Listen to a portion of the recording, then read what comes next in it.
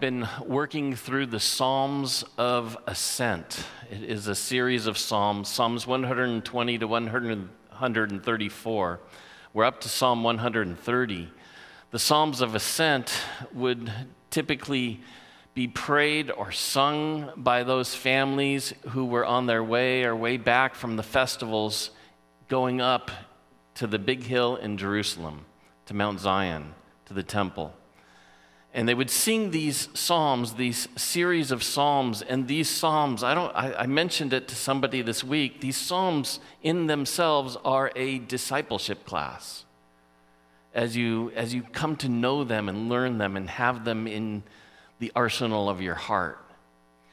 And this psalm that we come to, Psalm 130, it has the gospel. Luther called it a Pauline psalm because it points so clearly to Jesus even for 500,000 years before him.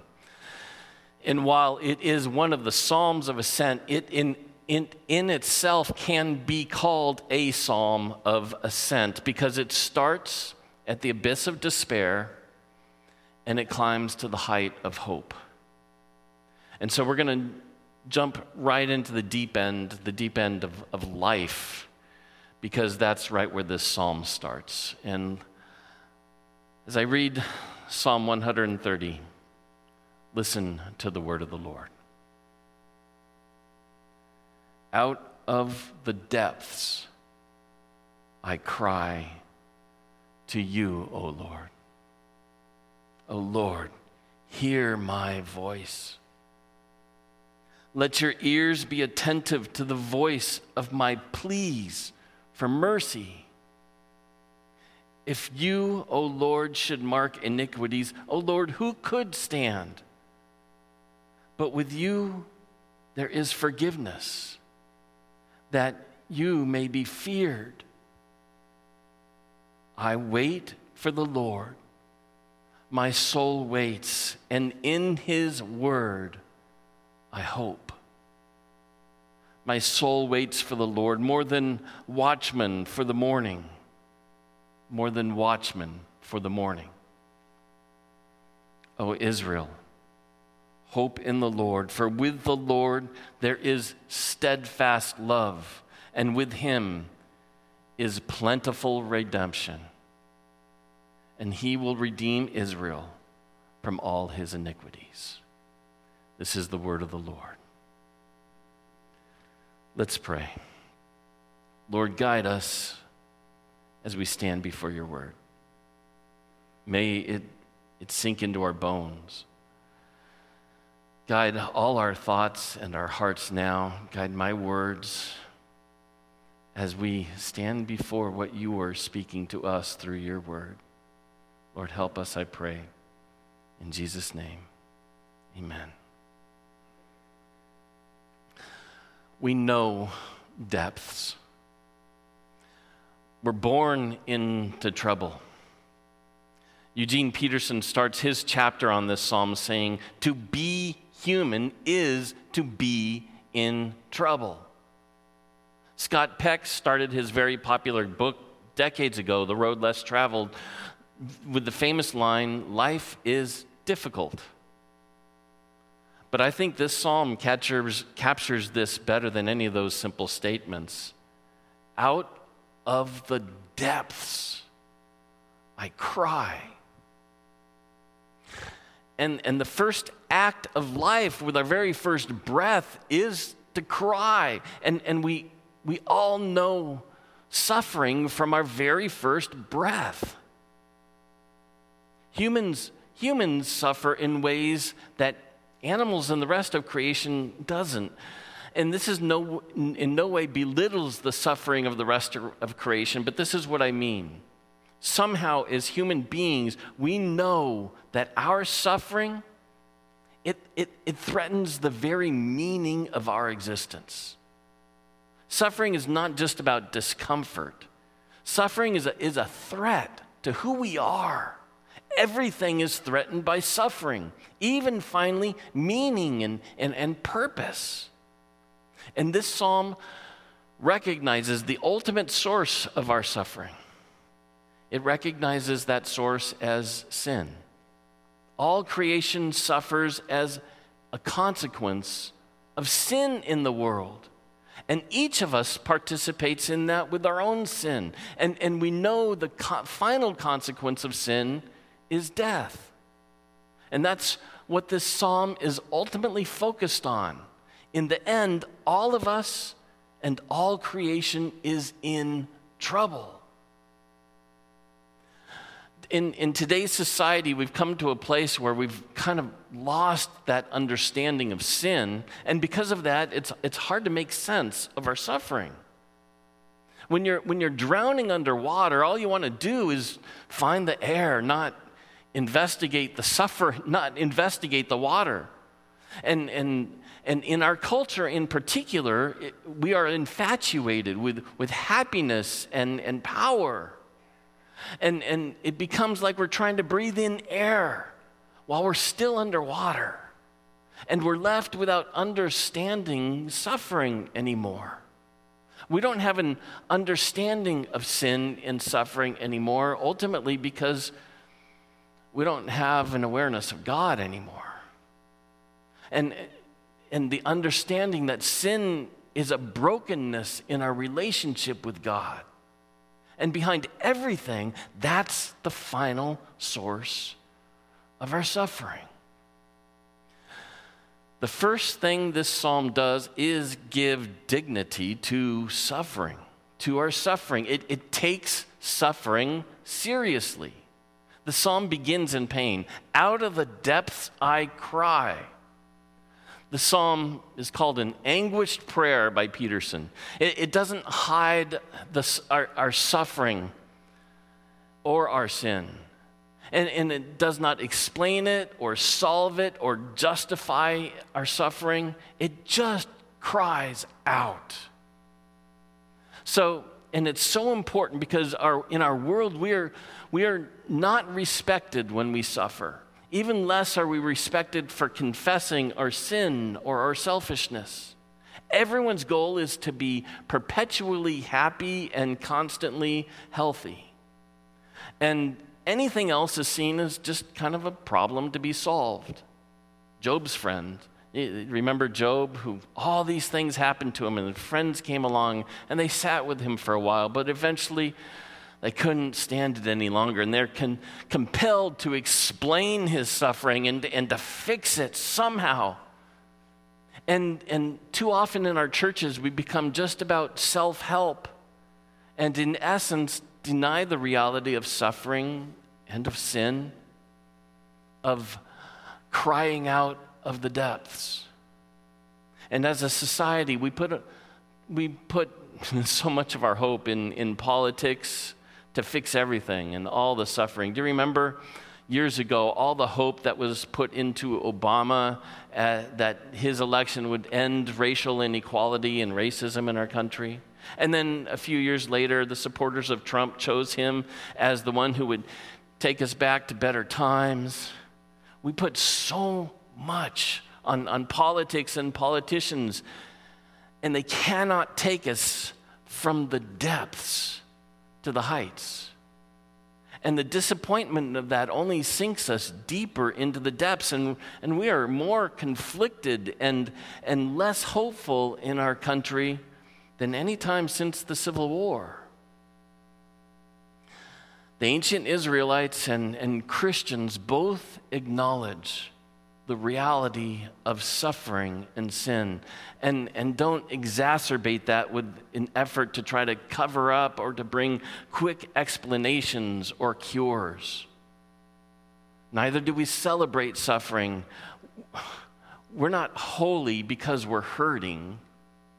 There is some suffering that is useless, and that includes the suffering that comes from ignoring the reality of suffering or trying to take shortcuts around what we can only go through.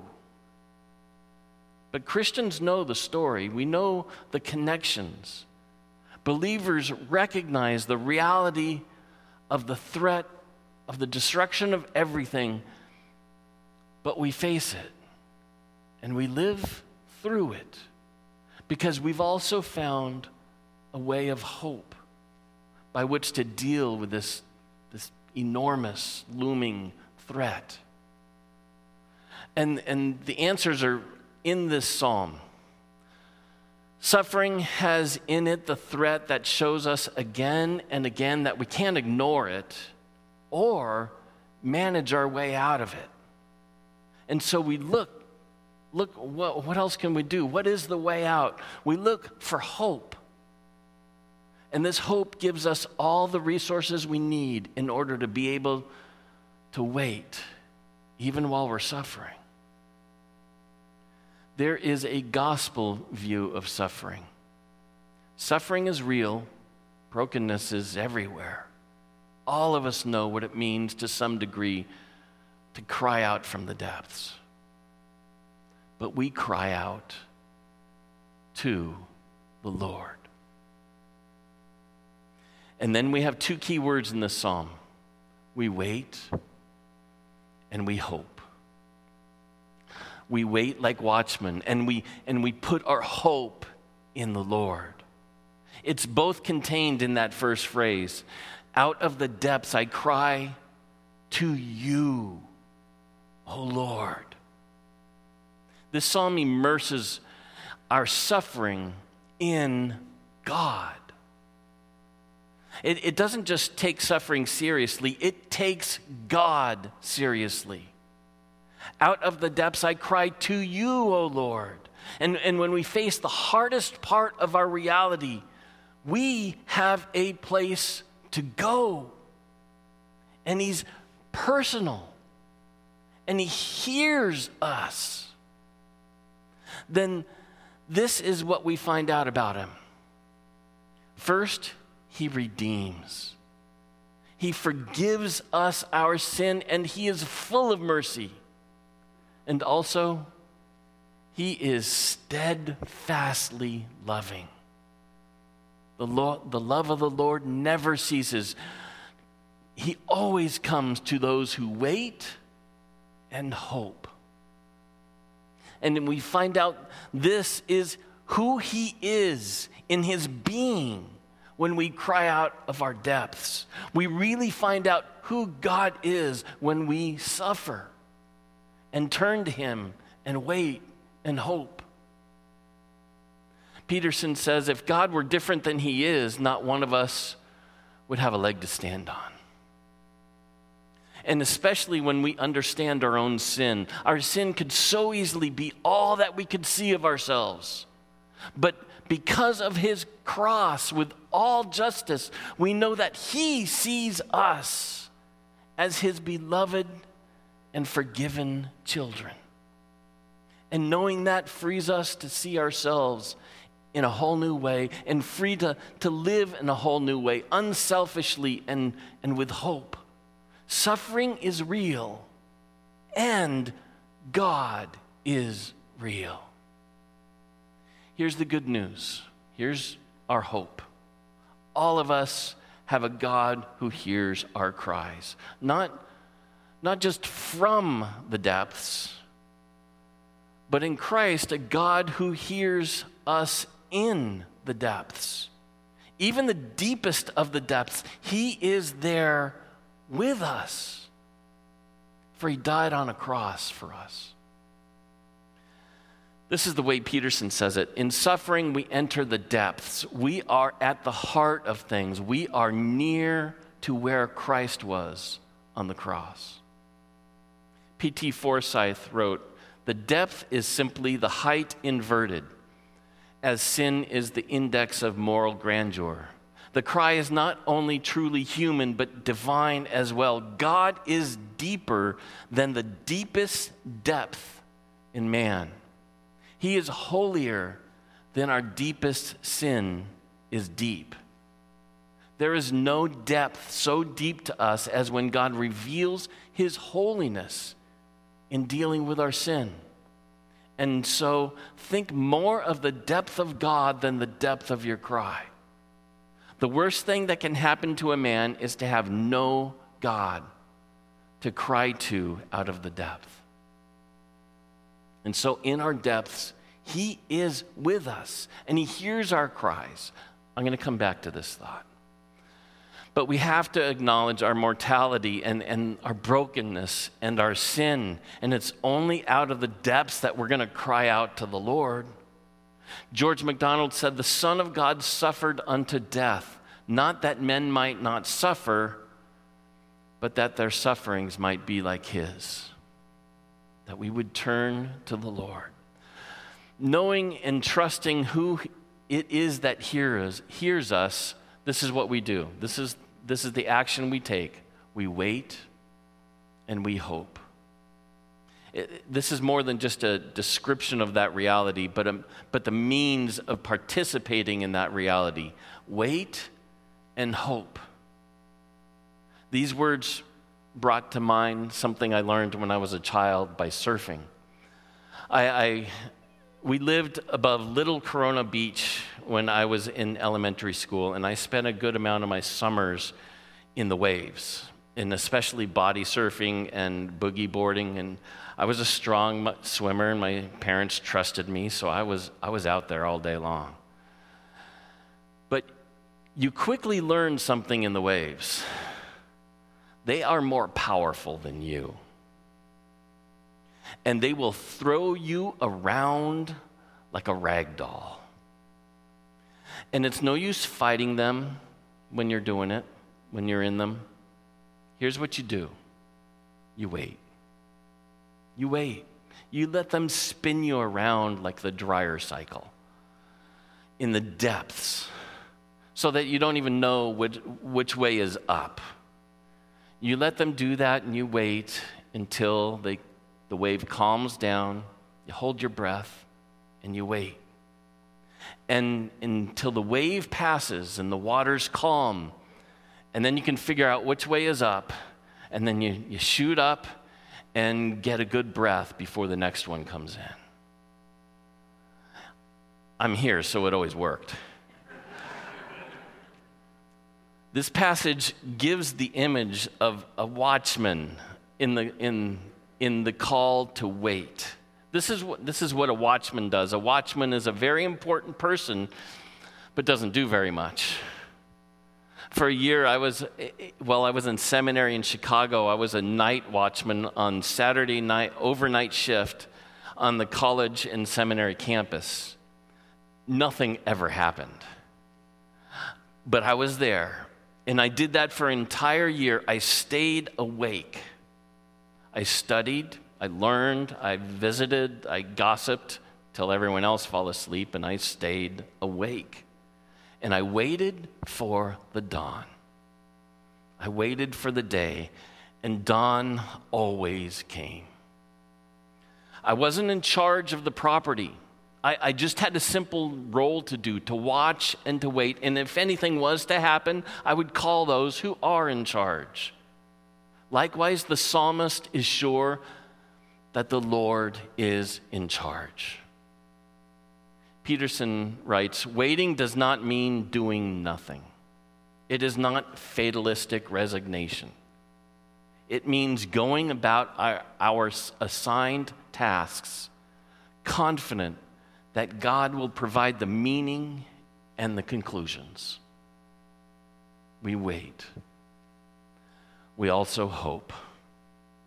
Hoping is an act. It is doing the act of trusting. Hope is not dreaming. It's not just hoping something would happen. It is a confidence and an awake expectation that God will do what he said he will do. Peterson says it is imagination put in the harness of faith. It is a willingness to let him do it his way and in his time. It's the opposite of making plans that we demand that God put into effect, telling him both how and when to do it. That's not hoping in God, but bullying God. James Boyce, in his sermon on this psalm, speaks of what it means to wait on God, to hope in God. Earlier in the psalm, we see that forgiveness is already present to those who will receive it. And this waiting on God, this hoping, is not merely a waiting for the suffering to end. It's so much more than that. Waiting on God means what it says. We wait for the fullness of God's presence, the fullness of intimacy with Him. 1,000 years after this psalm was written, we have a much greater understanding of what the psalmist is actually waiting for. It is Jesus, the Word become flesh, Emmanuel, God with us, Savior and Redeemer. He has come and we know Him. And even as He's ascended to heaven, He's left the Spirit, the Holy Spirit, so that God is still fully present with believers now. But we also know that in this waiting, there's a not yet. What we see or who we see only through a glass dimly now, we will see face to face. Either when we join Him in heaven or when He comes in the fullness of time. We know what it is to wait. We wait for the Lord. Like the watchman waits for the morning. And we wait full of hope, trusting that God does what He said He does. He forgives those now who will receive it now, and will be with Him in the fullness of time. And that changes everything for us now. It changes everything for us now. The psalmist ends no longer focused on his own pain, but he focuses on others. That they would know and receive the good news he's witnessed to, the good news that is available to everyone. Jesus has come to the depths and made a way for us to the heights. When we ourselves are in the depths, we cry out to the Lord and can know that He's near to help us.